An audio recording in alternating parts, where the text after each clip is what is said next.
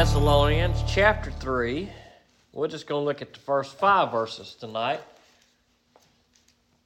Let's pray and then we'll jump in. Father God, we come to you and thank you for a good night. And we thank you that we have the freedom to come here and read your word and sing songs to you. And I pray that in these few minutes, God, that you would help all of our minds to be clear.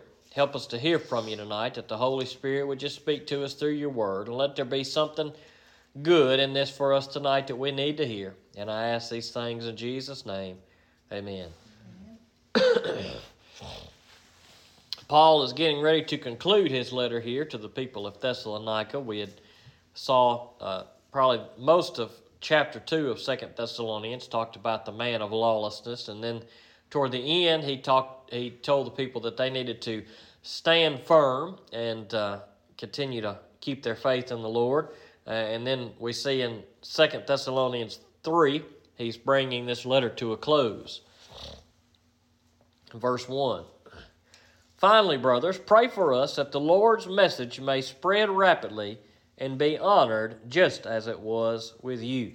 So Paul, of course, has been praying and still praying for all of the people that he has ministered to. And here at the close of the letter, he asked them to pray for him. Pray for us that we will be successful in the work of the Lord, and that the message will spread rapidly, and that people will hear it and accept it as the people at Thessalonica had done. Now, of course, it's no different for us today. We want that to be our same prayer. For those who are out doing the work of the ministry, we want to pray that God would open doors for them, that God would prepare a way for them, that God would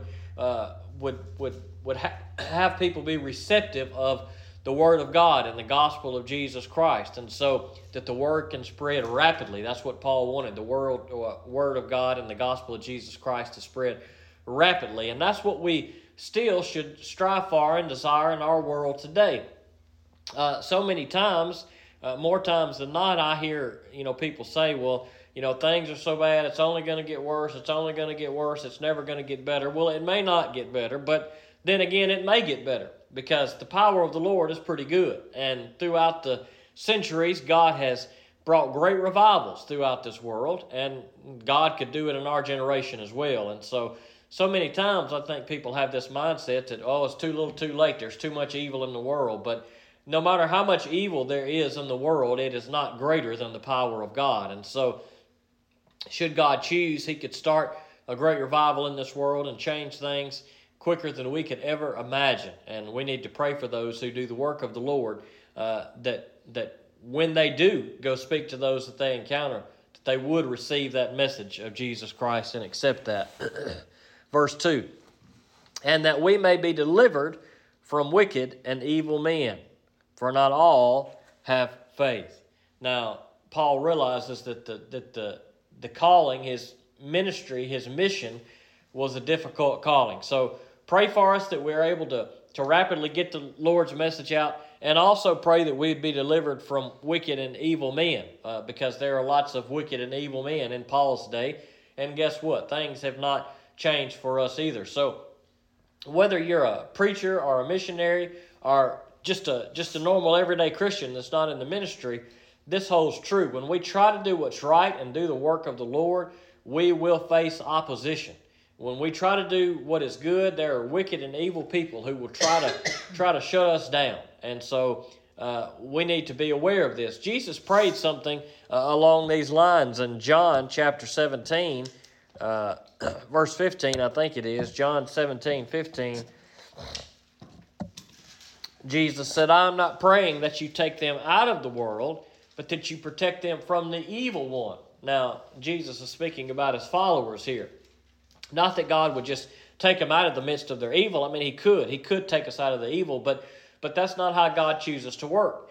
He calls us who are his to continue to be about his work. And Jesus says, hey, I pray that you don't take them out of the world, but that you do protect them. Because as they are in this world and as they are about the work of God, there's going to be evil ones who are going to come against them, who are going to attack them, who are going to make things difficult. And so John 17 is a beautiful prayer of Jesus. That might be a good chapter for you to read this week if you're looking for something to read. But what a beautiful thing that Jesus is praying for his disciples and his followers in John 17. And what does he pray? God be with them, because as they're about your work, they need protection from the evil one. And that's the same thing that Paul says here. Pray that we may be delivered from wicked and evil men, because not all have the faith. Well, that's always going to be the case. There is never going to be a time in this world that everybody is going to come to faith in Jesus Christ. There will always be some wicked and evil who reject the Lord. But regardless of how many wicked and evil we see around us, our desire should be that of Paul, that the Lord's message be spread. Verse 3, but the Lord is faithful.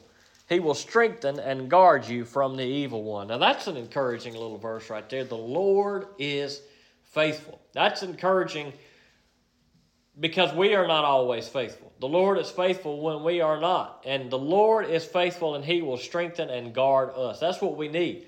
When we are trying to do the Lord's work and it's tough, and we're trying to live for the Lord and it's tough, and the wicked and the evil ones come against us and it's tough, and we don't feel like we have the strength and the energy to continue to go on, where is that strength going to come from? It's going to come from the Lord, because the Lord is faithful, and He will strengthen you and He will guard you. And that's a good promise right there. Verse 4, we have confidence in the Lord about you, that you are doing and will do what we command. And so the people of Thessalonica were doing good, and Paul had confidence that they were going to continue to do good. So obviously these Christians in Thessalonica were willing to follow the Lord and to continue to stand by the Lord in the midst of whatever difficulties they were up against. And he says, look, I have confidence in you that you're going to keep doing good. You're already doing good, and you're going to keep doing it. And then in verse 5, he says, may the Lord direct your hearts to God's love and Christ's endurance. That's really what we all want, right? Is for God to direct our hearts. But in what way does Paul say this occurs? That God directs our heart in what? In God's love and in Christ's endurance, or the patience of Christ, some of your translations may say. And so that's what we, in every decision that we make and everything that we do in life, no matter what we are looking for direction in, God's love needs to be what guides our direction. And everything we do, everything we carry out, we need to carry out with God's love in mind, that we love God, that we love others like God loves us. And what else? That we have patience like Christ, or endurance like Christ. Now, when we look at the life of Christ, we see that He was faithful to be about the work of the Lord. Even though it was difficult, even though it was tough, He continued to be patient. He continued to have patience and endurance in the midst of the beatings and the being nailed to the cross. He gives us the example of what it means to endure for the work of the Father, what it means to have patience with those who don't, who are sinners, who don't deserve it. And praise the Lord, Jesus Christ has that same patience with you and I. And so we need to follow that example. In all we do, that we be directed by God and the love of God, and that in all we do, no matter how difficult it may be, that we endure for the kingdom's sake. Let's pray. Father God, we come to you and we thank you for your good word, and I pray that you help us to think about these few verses and live by them, dear Lord. I pray that you be with those who are in leadership capacity, God, that are preaching and ministering and evangelists, dear Lord, and missionaries, and all those who are about your work, that you prepare the hearts of those that they would encounter, dear Lord, that you'd be able to work through them in the lives of many. God, we look at the wicked and the evil in our world today, but we know that you are greater than that. And God, I pray that you would change hearts in our nation and in our world, God. I pray that you would help us to do all these things with your love, God, and to be able to endure even when the times are tough, just as Jesus has done for us. And I ask these things in Jesus' name. Amen.